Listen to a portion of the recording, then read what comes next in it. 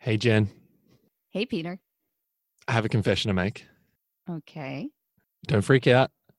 I don't want this to come across the wrong way, but I am recording this conversation. Why? Well, hear me out. We've been having these amazing conversations for almost 10 months. And I think it's time that we took that and shared it as a podcast. First of all, wow. Second, I love it. I'm in. Let's do it. You're in? I'm in. Perfect. When we start projects like this, you and I always talk about two questions. Yes, we do. Firstly, who's it for? Who do you think this podcast should be for? A podcast created by Peter Shepard and Jen Waldman would be for curious people who love asking questions and feel great when there is no right answer.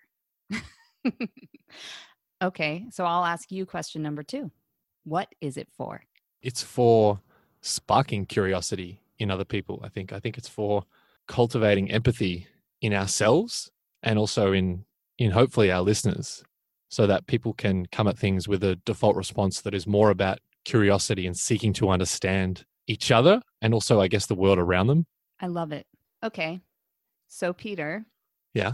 let's put a date on the calendar to release the first episode of this podcast. Oh, we're really doing it. This is great. How about October 2nd in the US, October 3rd down under? That sounds perfect. I think we just decided to launch a podcast.